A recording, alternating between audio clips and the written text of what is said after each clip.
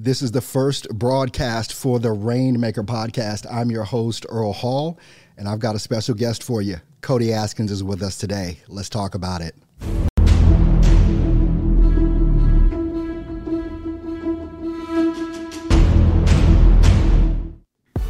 As I said, we've got Cody Askins in the house with us today. Cody, thank you so much for being here with us. We are just super excited about having you on. I enjoyed my time. We finally got to meet at On the Road with 8% Nation in Charlotte, and I'm telling you, that event was life-changing for me. You know, so I want to thank you for that, and thank you for doing the show. Thank you for being here with me today, my friend. Dude, thank you, brother. Excited to spend some time with you. Appreciate you. It was great to finally meet you as well, man. Appreciate you having me on. Yeah. You know, at that whole event, On the Road for 8% Nation, that you had such great speakers that were on stage just dropping knowledge. But I tell you, those intimate sessions that we had for the super VIPs was amazing. Cody, how many more of these tour dates do you have, and what's the next one coming up? So we've still got 6 left. We've only done 4. The next one is Philly, February the 11th.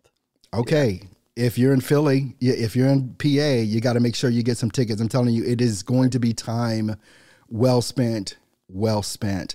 Well, Cody, I'm going to crack into it here. I mean, right now, it seems in our industry, and we're going to get into some of the stuff that I really want to get into about 8% Nation, but I want to ask you some of these questions here as well. But everyone in this industry seems to be hyping up all the stuff going on around telesales right now. It seems like everyone is really talking about telesales a lot. What's kind of your perspective on this move from going in-home to actually doing telesales? And obviously COVID has something to do with that as well. Yeah, it's kind of interesting. Virtual sales has taken off, obviously, with COVID. I do think that I personally think that some people are better at virtual sales. Some people are better at field sales. I don't think it's a one size fits all for everyone. I just don't.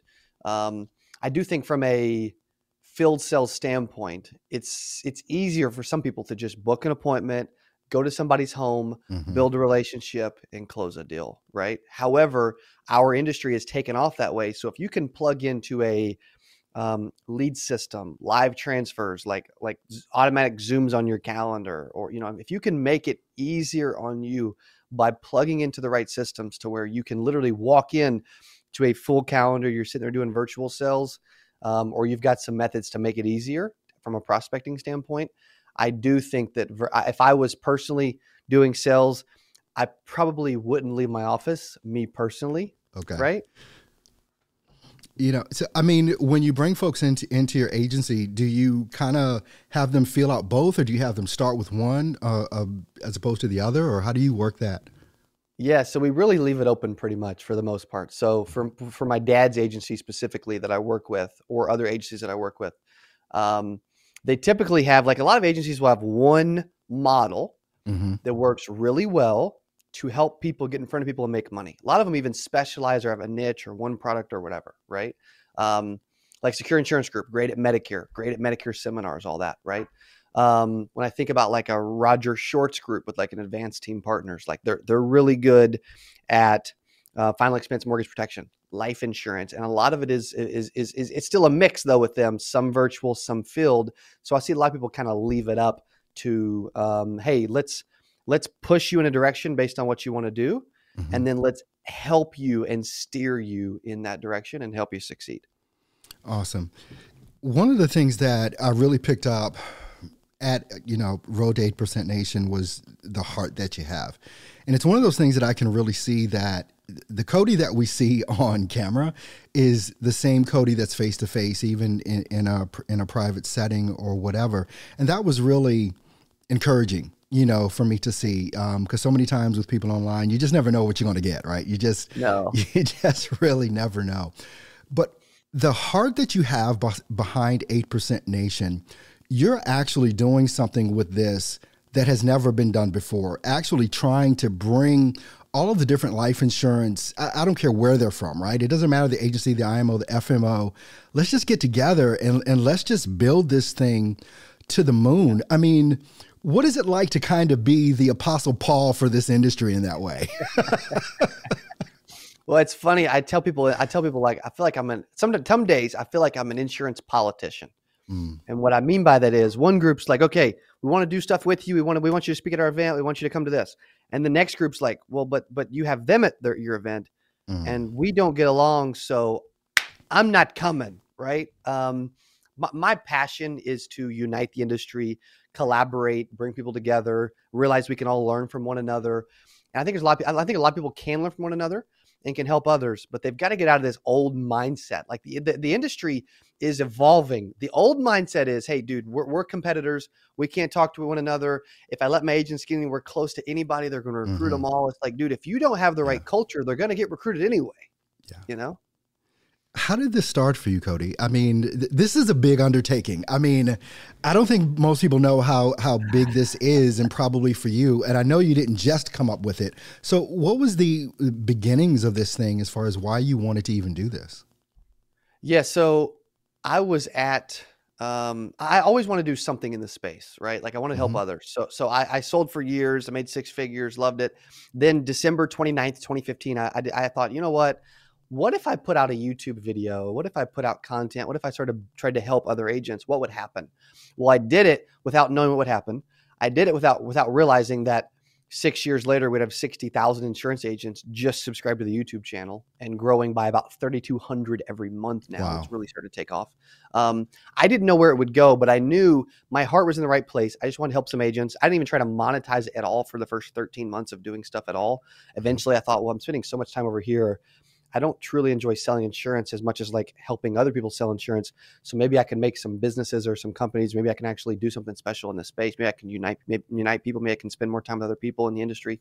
And so it has been difficult. It's been an uphill battle the whole way. I refuse to slide back down the hill. We're going to keep trucking and pushing. It's been a huge financial burden, but I've loved every single second of it. Wow. And you can tell. I mean, you can tell with the energy and, you know, the passion that you bring to this whole thing.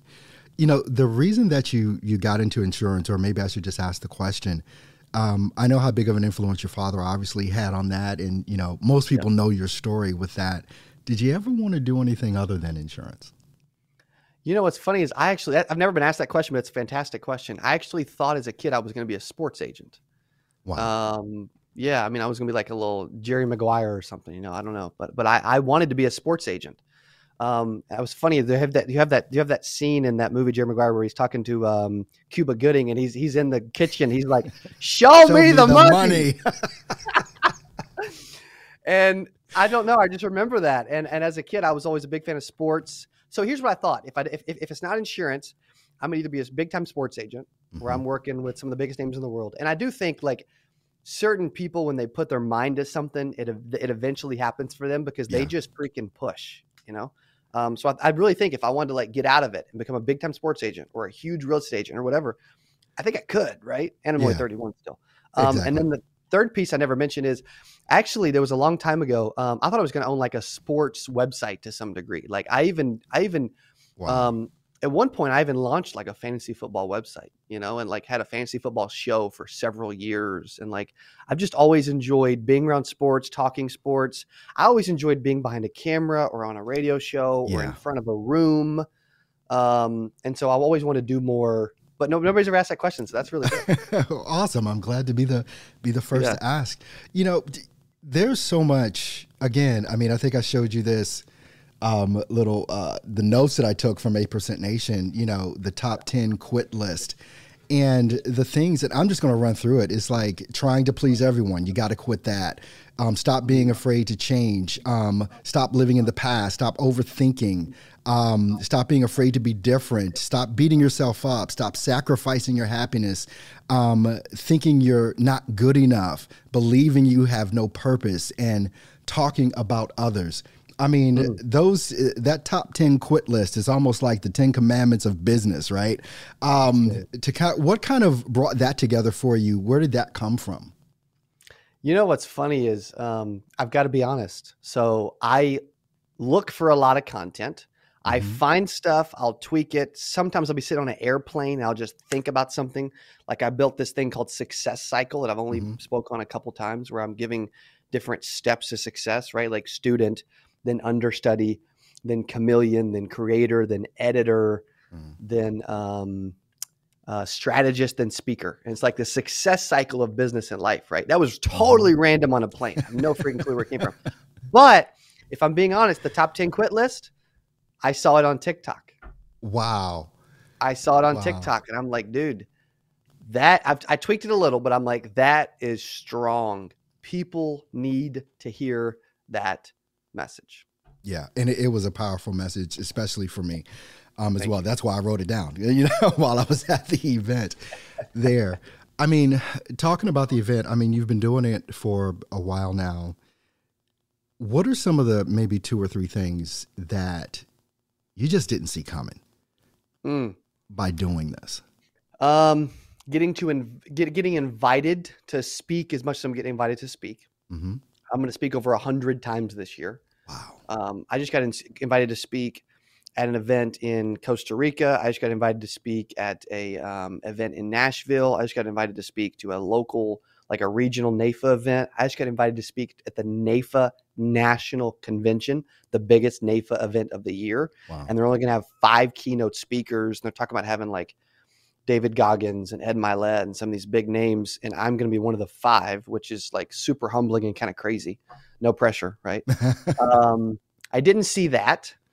I also didn't see us helping people from around the whole planet. So I just got an email from a guy in Botswana last week. And I don't remember everything it said, but it was just like, man, I just want you to know how thankful I am for you and how much your content is really helping me. I didn't imagine we'd start having a global impact either, right? That's a second big piece. And then third, I didn't see that. Yes, it's been uphill battle, but there's also a lot of people that are getting behind the movement. They want to be a part of the movement. They want to bring their teams. My buddy Roger Short was a little skeptical at first. He's like, you know, he brought his executive team, but not his agents at first. Okay. He's like, let me make sure, right? 2019. He's like, let me make sure this isn't, you know, who knows, right? And he went there and he told his executive team when he left, he said, dude, we could have brought the whole company. We could have brought every agent we had, and they would have left better than when we got here. So those are some of the things that you don't expect, but when you push hard enough, you push for long enough, and you have your heart's in the right place, and you truly want to do the right thing, and you want to make it about others instead of just about yourself all the time. Yeah. What's funny is I'm uncomfortable sometimes because the team wants to make it about me a lot, I typically don't. You know, like it's hard to like, it's an odd thing to talk about, but like the team wants to make it about me a lot, where really I'm like, man, I just want to make it about other people. I want to do stuff with others. I want to hang out with Earl Hall. I want to hang out with Arturo Johnson. I want to hang out with Landon. I want to hang out with Roger. I want to hang out with Nate. Like I want to hang out with these people. And so those are some of the things that you don't really think are going to happen. The brand has grown way faster than I imagined. I've learned more about marketing, branding, and events than I ever dreamed I would in a six-year period. I mean, it's just been probably more than fun. You wanted to know. Dude, more than I wanted to know is right too. Yes. Because I mean, you can't, it's not perfect. You know, you can't help everybody perfectly all the time. Right. So, man. Well, Cody, I definitely want to thank you for being here with me today, man. This has been powerful for us and our listening audience. Cody Askins is the first person on the Rainmaker podcast. He is the first episode. So always go down in history. But thank you once again, Cody. And I definitely appreciate your time, man. Thanks for being here. Thank you, Earl. Appreciate you, sir.